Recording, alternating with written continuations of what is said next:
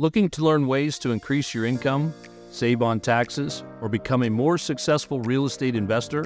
Feel like you're lacking the knowledge and skills to make it big?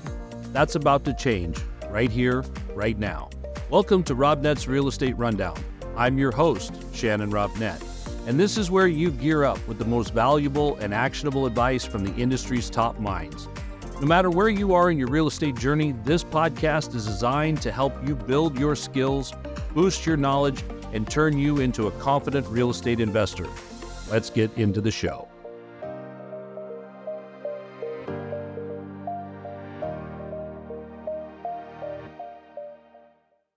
Hey everybody, welcome back to the Real Estate Rundown. You know, one of the reasons why I like doing this podcast is because I get to educate not only you guys, but myself as well.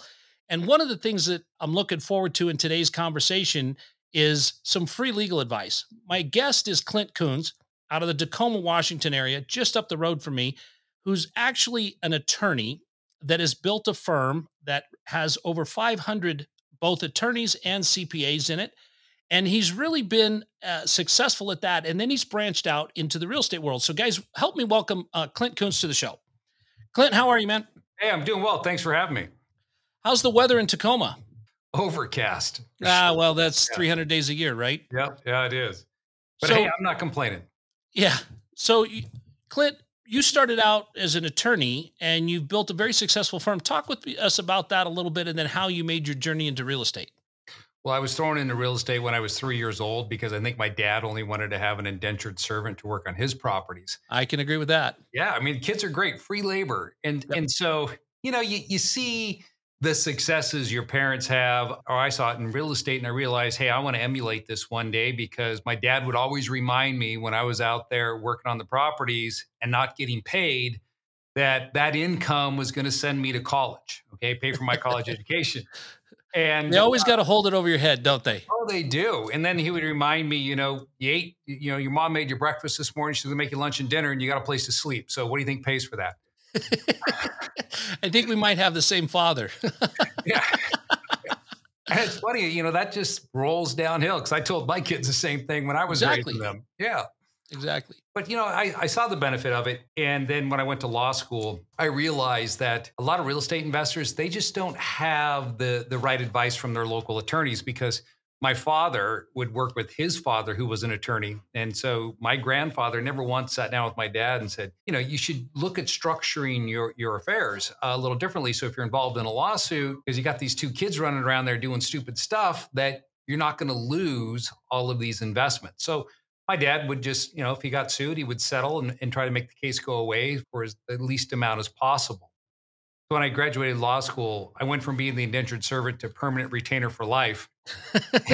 Still holding it over your head. Oh, he still has that fork in me. And I realized, hey, there's a niche here. And so I started practicing and slowly started building up the firm. I actually was working in my house because my son was born and I just graduated law school. So I started it right there. And before I knew it, I had about, 200 employees after about 15 years. And then we built it up. That's a big house. 500. Yeah, geez, right?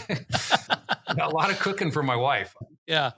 Along that way, in working with investors, I knew this is something I wanted to get into as well. So I was so focused on the business. And finally, when I was able to catch a breather, I looked to start investing. But you see, I'd made a mistake in my journey. And a lot of people tend to make the same mistake that I did that want to get into real estate investing, that may be a small business owner, is that we tend to focus on the wrong things many times, is that we don't see the larger picture when it comes to real estate investing. And you look at what's immediate, and what's typically immediate for individuals is taxes. You don't want to pay any more taxes. I mean, that's the beauty of real estate. It's a tax shelter. But I wasn't investing in real estate at the time. So I was using tax strategies to reduce my income down to zero. I thought I was the smartest guy out there. I would teach events and I would bring people in and I'd have 200 people. I said, how many people want to pay zero in taxes? And everybody would raise their hand. I'd say, oh, great. Let's talk about some strategies. But the problem that I found is when I decided to make that transition to start putting my cash into real estate, I'd box myself into this hole where I couldn't get financing because you'd go to a lender and they say, let me see a copy of your 1040. You're like, you don't want to see that. No, Yeah. we need to see that. You're like, Yeah. oh, shoot. Yeah, I know Right. what it says, but I really do make money. And they would look Right. at that and they would probably think I'm either a drug dealer, into prostitution, doing something illegal because nothing's showing up what they would expect. And so it took me out of the game. So once I figured that out, it really helped me with communicating to my clients that when it comes to asset protection and tax planning and investing, you have to look at three different things. You look at the asset protection side for sure. Use real estate to reduce your taxes, but also set up your structures in a way that's going to make you look better to lenders. And Right. if you can do that, you're going to accelerate your growth of your investing. And so once I figured that out, I mean, things really took off for me. Well, the reality is we've all been sold the idea of an IRA, which is essentially the same thing as putting the money to work for yourself through tax savings, right? I Right. mean, the whole premise behind the IRA is put it in pre-tax, let it grow, and then when it comes out, we'll take our piece. Why have to be boxed into an IRA and defer your income and all those kinds of things when proper planning, and this is the thing that I see a lot, Clint, and you obviously see it more often than I do, but I see people that think about the deal first. And really, the deal should be last. People should be thinking about, okay, what's the problem I'm trying to solve? And a lot of people like you got involved with real estate to solve a tax problem. Very few people got involved with real estate like I did, where it was my primary source of income. And then out of that, I structured things that created tax benefits. But I often see people that come to their accountant at the end of the year or in April and say, hey, save me from the tax problem, because they didn't consider the structure. They didn't see how they could do it. And early on in my career, I had a lot of conversations with my accountant that said, but can't we avoid the taxes because I heard about this and this and this? And the accountant would say, what you probably say a lot, yes, if you would have structured it differently, of course you could. And so I learned early on through mistakes. And it's one of the things that I like to say a lot to people is every dollar I've ever made came from a mistake. Right. I've got tax situations that I was not able to take advantage of because I didn't structure it properly. Now, the first thing I do is I find something that I'm interested in investing with, and I call up my CPA and I call up my legal structure guys and I go get them on a conference call. What do we want to do here to create the tax benefit that I'm trying to get? That way, going in, you're set up right so that when you're going out, it's not a nightmare. Most of your clients come to you not understanding that portion. What's really the first step you do with your clients to kind of get their mindset changed around that you need to be the first call after the realtor shows you something? What I often tell people, I start with this question. What's your exit strategy? What do you intend to do with this property? Because once I determine we know what that is, then we can work back into the overall plan. A lot of people, if they go to their CPA and they say, I'm going to buy a piece of real estate, they'll say, well, throw it in a limited liability company. And we can set it up so it doesn't have to file a tax return or, this or that. And that may work. And that's why I talk about a three-legged stool. Yeah, you're going to get the asset protection there, but it's really not addressing what your goals are. So you need to know what your goals are going into the deal and then plan the structure around that to help you accomplish that. And, as you know, it just depends. Is it commercial multifamily? Is it single family? How is it legacy investment? Is it something you're going to rehab, stabilize, and then flip in 2 to 5 years? All that means a different type of planning. And then you layer on top of that, where does the client live, right? Do you live in a high-tax state? So then we got to look at that. Where is the investment taking place? Because different states have different rules. So you don't want to get hit with transfer taxes or excise taxes. Right. So it's not that one size fits all approach that a lot of people tend to promote plans for real estate investors that you see on the internet. It needs to be a little more thought process put in. Well, and back to what you said in the beginning of that it's what we're all taught in real estate. You make your money on the purchase. You make your money going in, but you have to, in a lot of cases, you make your money going in by how you set it up to exit. And a lot of people don't consider that. They go in and they buy the property and they go, wow, I bought the property and I created the single person LLC, or I did whatever I needed to do. I've got the asset protection. I got everything I need.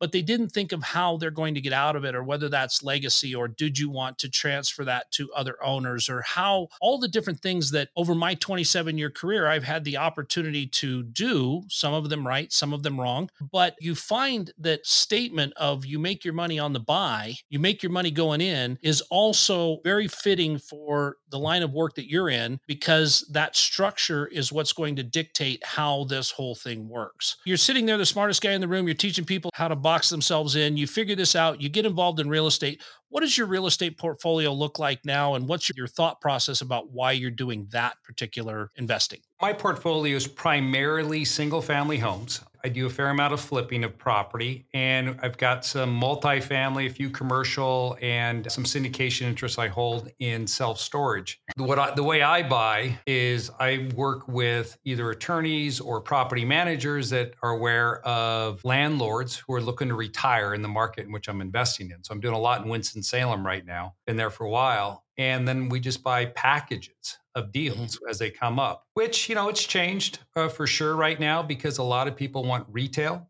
Right. They 3.7 million for 27 homes. And you like, where did you come up with that number? A Zillow. It's like, well, then go sell them on Zillow because I'm not giving you that with a 30-day close and minimal due diligence cash offer. It hasn't sunk in yet that that's not realistic for them. But it's the market we're in, where I'm investing anyways. So the deals are a little slower to come by than they were, say, 2 years ago when we were doing them. Well, and one of the things that you talked about is the market we're in. The market that we've been in for the last, well, not the last 12 months, but the 3 years prior to that wasn't the real estate market. It isn't a real estate market, right? It was one that was driven by a lot of demand. It was accelerated by low interest rates. All of these things work to increase pricing. And now that all of that is changing back to what I would consider normal, so are pricing. So is due diligence timelines. It wasn't 12 months ago, everybody was going $1 million non-refundable earnest money day one. Everybody but me, and probably you, with your legal background, you probably knew the consequences that could arise from that. But, I just couldn't in good conscience engage in that kind of stuff with, investors' capital or even my capital, because that just doesn't make sense. Now that we're seeing that go back to more of a normal pace and we're seeing more of a normal thing come along, it's really giving us more time, which for the structure side of things, what does it really take to come to you and say, hey, I'm going to buy this 50 unit apartment complex and I'm going to hold on to it for 3 years. I'm going to raise the rents and then I'm going to exit. I'd like to do a 1031 or some other tax saving measure and go into another real estate asset. What does something like this even take to get paperwork done and moving forward in the right direction from day one? Okay, so you already told me what your exit strategy is, but then the next question is going to be, are you the only investor or do you have a partner that you're going into this deal with? And so then I would analyze it from that standpoint and make sure that there's an alignment there. If you did have a partner as far as the exit, because when you bring up 1031, that's a problem. If I want to do a 1031 and you don't, you want to take your cash because you want to buy an investment property or vacation property, then we're going to have either structure it as a TIC going into the deal with 2 LLCs, or we're going to have to do a drop and swap in the future, which can complicate that sale. Right. So if I want to make sure I'm going to position myself so in 3 years I can sell that property, I kind of have to know who's going on there or who's involved. On top of that, you've got the financing. So whose credit are we running? Who has the experience that's going to get the funding? So a lot of times what we'll do with our limited liability companies is we'll put in springing interest. So springing member interest. So if you and I were going into a deal, you obviously have a ton more experience than me. You would be the one putting up your experience to get the loan. I'm still a partner and I'm putting in cash, but I'm not going to go on that LLC initially because I don't want them to run DD on me. I just want it to be focused on you so we can get through it, get that favorable interest rate. And then after we close, then I come into the deal as that springing member that's built into the operating agreement. What it comes down to is that generally speaking is it's going to be a limited liability company that you're going to be creating. And then depending on the size of the deal, that's going to drive where we set it up. If you're doing a large development deal, it's probably going to start in Delaware just because I found it many times it's easier to get financing with that type of LLC, even though it's going to be registered in the state where the property is located. So if it's a smaller deal, we'll go with the state-specific one. Like I said, there's just a lot of questions that go into it. We just want to make sure that, there aren't going to be any hiccups along the way. And the things that I'm talking about are just a lot of times the mistakes that I made early on in my career with my business partner when we were putting things together to do larger deals that we realized, oh, wow, we could have done this a different way and it would have worked out a lot quicker, smoother. One of the things you mentioned was, my experience versus your experience. Let's just be clear. My experience is getting into trouble. Your experience is getting them out of trouble, right? So I think you've got as much experience as I am of getting us out of trouble than I have of getting them into trouble. So I get into trouble. I just can't get hurt. You can get into trouble. You can get hurt. Right. So when you're looking at that kind of thing, is that a 30-day process or is that a 60-day? I mean, what does this kind of thing take if we're just looking at the timeline? So analyzing the deal like that, you can get a good sense for it when you look at a piece of property, whether or not it's going to work out, right? If I'm working with a client and within 30 minutes, I can pretty much put together a basic framework of what we need to do.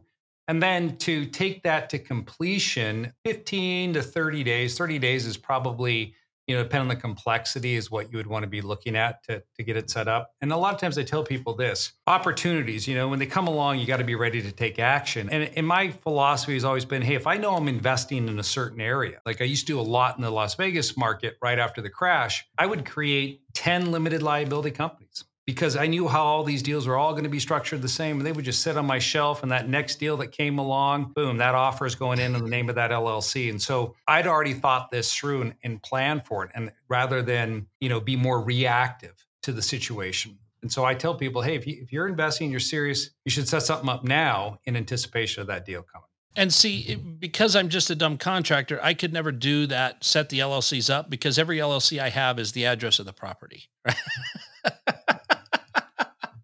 I mean, There's nothing wrong with that. I have 2198 Franklin LLC, right? Where's that property located? 2198 Franklin, right? But I understand what you're saying, and what I really appreciate you answering is that this doesn't really take a ton of additional time. It's not like this is a 6-month process to get these legal documents drawn up, to get the entities figured out, to get all this stuff sorted out. It's really something that you can do during your due diligence. And so you're coming alongside and you're saying, hey, Clint, the realtor just showed me this property. This is what I want to do with it. This is how I think it's going to go.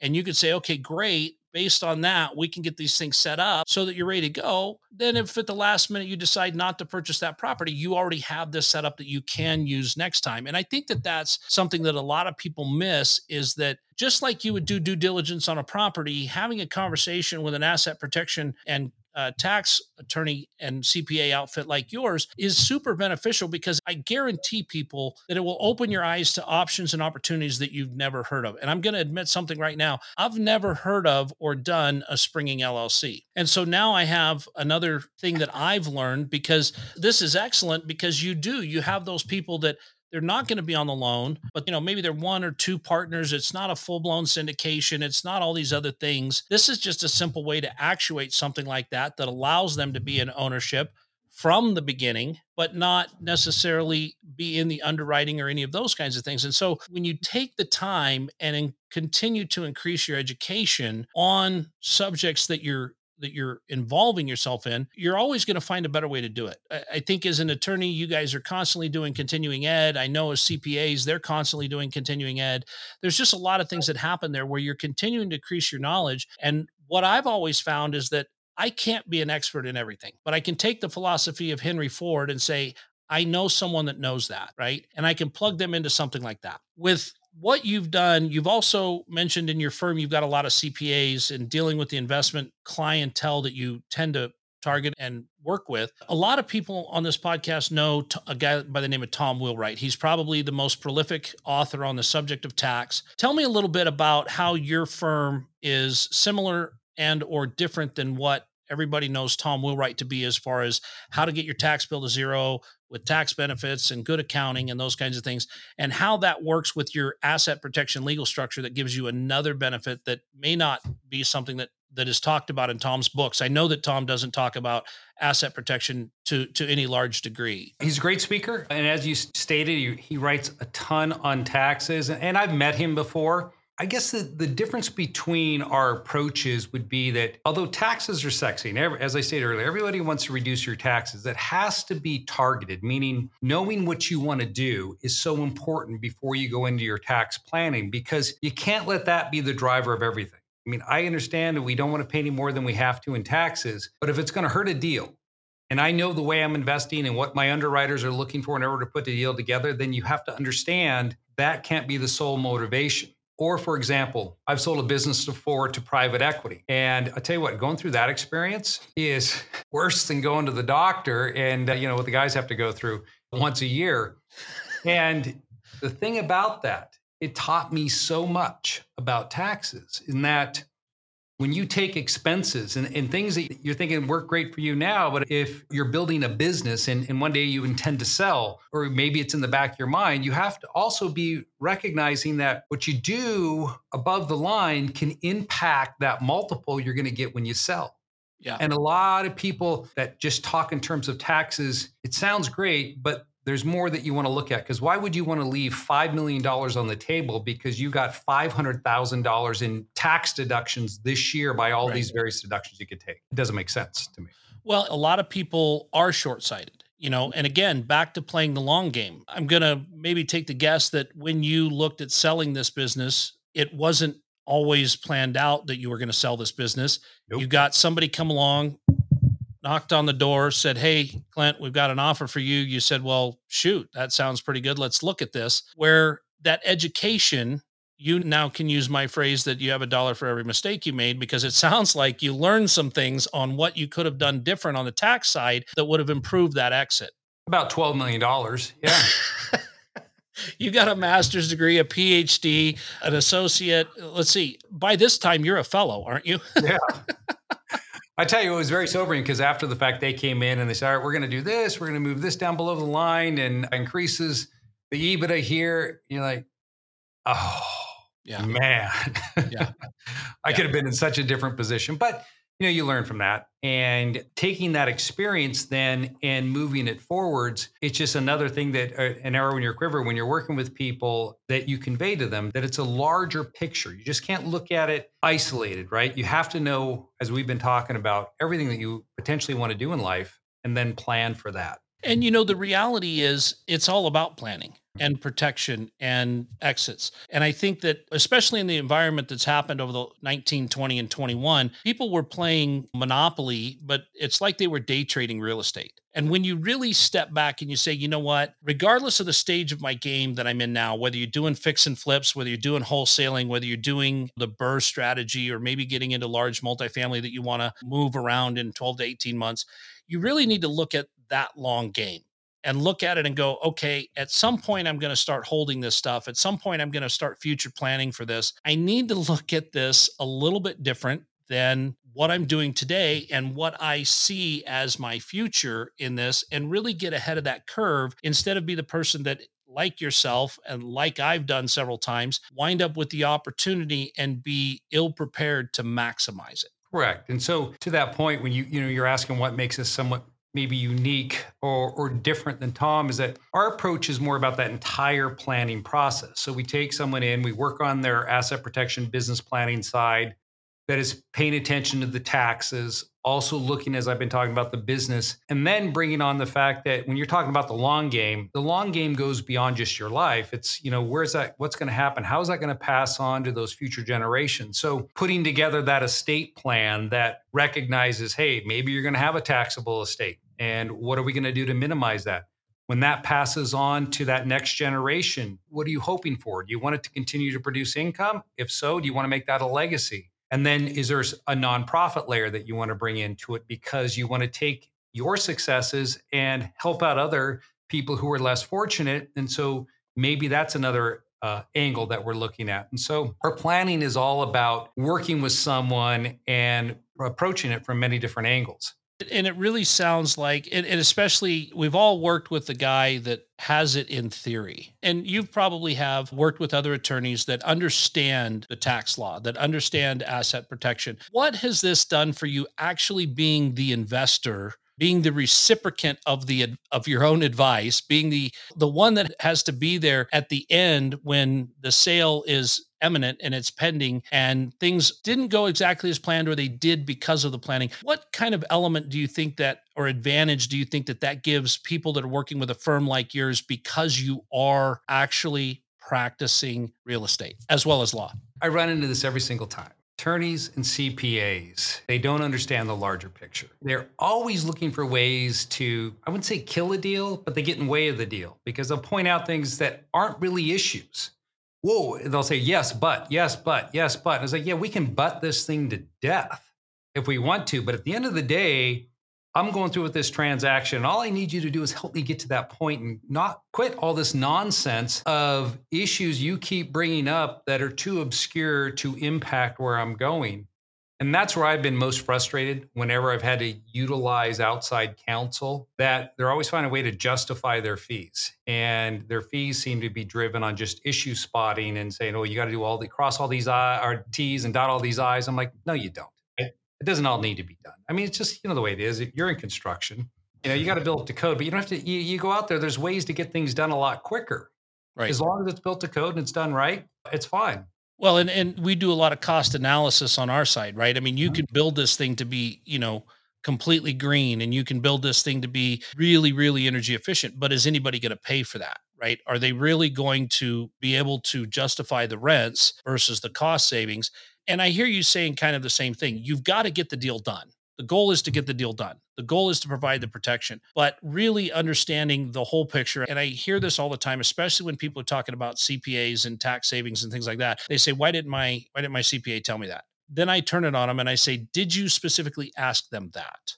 And did you ask them that in the tax year that you're questioning it in? Right? Because a lot of people will ask their accountant in March, the cake's already baked. All we're doing is frosting it at this point, and we're trying to figure out how to get you out of a mess that you did without talking to your CPA. Clint, the reality is if people are involved with qualified attorney groups, qualified CPA outfits that specialize in the type of business that they're doing, I mean, you wouldn't go to a criminal justice guy that's there working with everybody and their dog on DUIs or the ambulance chasers or all the other great terms we've got for attorneys because we love you all so much. But you wouldn't go to them and ask them to craft a document about asset protection, but yet you still see a lot of people that run for that one size fits most rocket lawyer type of a situation where, no, I'm protected, but they're really not, and they don't have a plan. It always boggles my mind that people go, well, I can do this on my own. Well, really, why would you? Because when you really look at it, the protection, you don't need it until somebody that's been schooled and educated to poke holes in things starts poking holes. And the other side of that is, wouldn't you want somebody that went to school to be educated to poke holes in things to write the document so there's not a lot of holes to poke? What is your answer to people that go, well, I think I can do this on my own? I mean, it works until it doesn't. I mean, the likelihood of being sued in real estate is pretty darn small. I've been sued just a handful of times. And for an attorney, that's actually saying something. Yeah, but I've been involved in a number of lawsuits, but not very many of my own. What I'm saying is that until it's tested, you don't know what you have. Right. And that's when it becomes apparent whether or not there was a mistake made in the formation or the type of structure you set up, how it was run. And that's where you're going to get in trouble. I remember I went out to this investor group. It was interesting. I decided to, they invited me, a client said, hey, can you come up and speak to my investor group? I heard you're down in LA, and they were just north of that. And I said, okay, that means I got to spend the night. So I said, I'll spend the night. And I called my wife, and she said, where are you going? I said, well, there's this group, they want me to come up there. She goes, oh yeah, where are you meeting? And this is where it became kind of a problem. I said, well, it's called the Gentleman's Club. She goes, you ain't staying there, or your stuff's going to be out on the lawn. And when the guy told me that, I was like, Dad, there better not be a brass pole in this place, or my marriage is over. I'm not showing. Well, and then it'd be really hard to get anybody's attention anyway. Oh, yeah, definitely.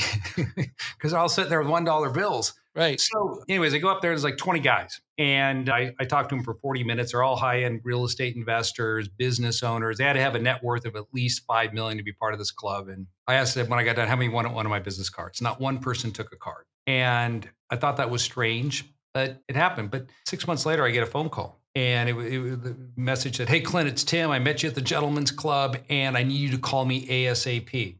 And when somebody calls an attorney and they say, I need you to call me ASAP, what does that mean typically? It means I've gotten into some trouble and I need you to get me out of it.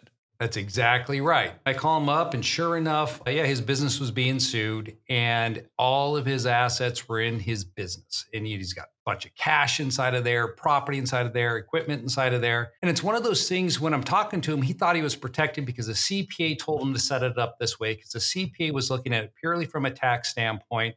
And now he has an attorney that's telling him to settle the case and pay $1 million for these, because it's in California, for these client or ex-employees. And I couldn't help him. I said, listen, I can't help you, Tim. That horse has left the barn. There's nothing I can do for you now. You got to settle this thing, get a new attorney, because your attorney sucks if they told you to pay $1 million and settle this case. And he did.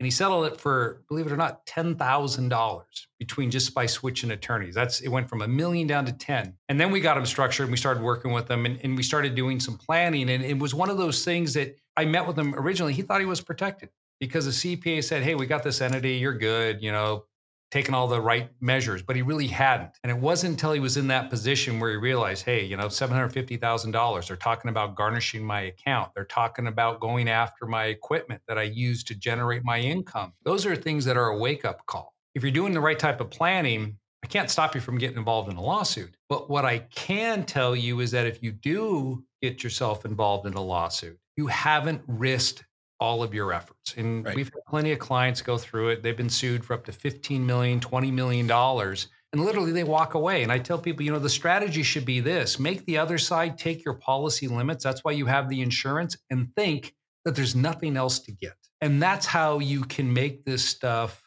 go away and you can keep your portfolios and you can keep running your business. Because when you get sued the first time, you can talk to people who have been through this process. It sucks. It takes your eye off the ball. And it's not until you're involved in your third or fourth lawsuit where you realize, oh, this isn't that bad if you got the right structuring behind you. Right. Well, and one of the simple structures that I use is when we have equity in a deal, regardless of the LLC, we have another LLC that's set up that has a lien in second position that takes it up past the retail value. So just with that one simple thing, an attorney that's looking at it going, hey, we're going to put the heat on Shannon. We know he's got these assets over here and they've searched under my name, or maybe they've searched under a business name, and they look at the business assets and they say, wow, you've got all this stuff here. There's got to be equity in there.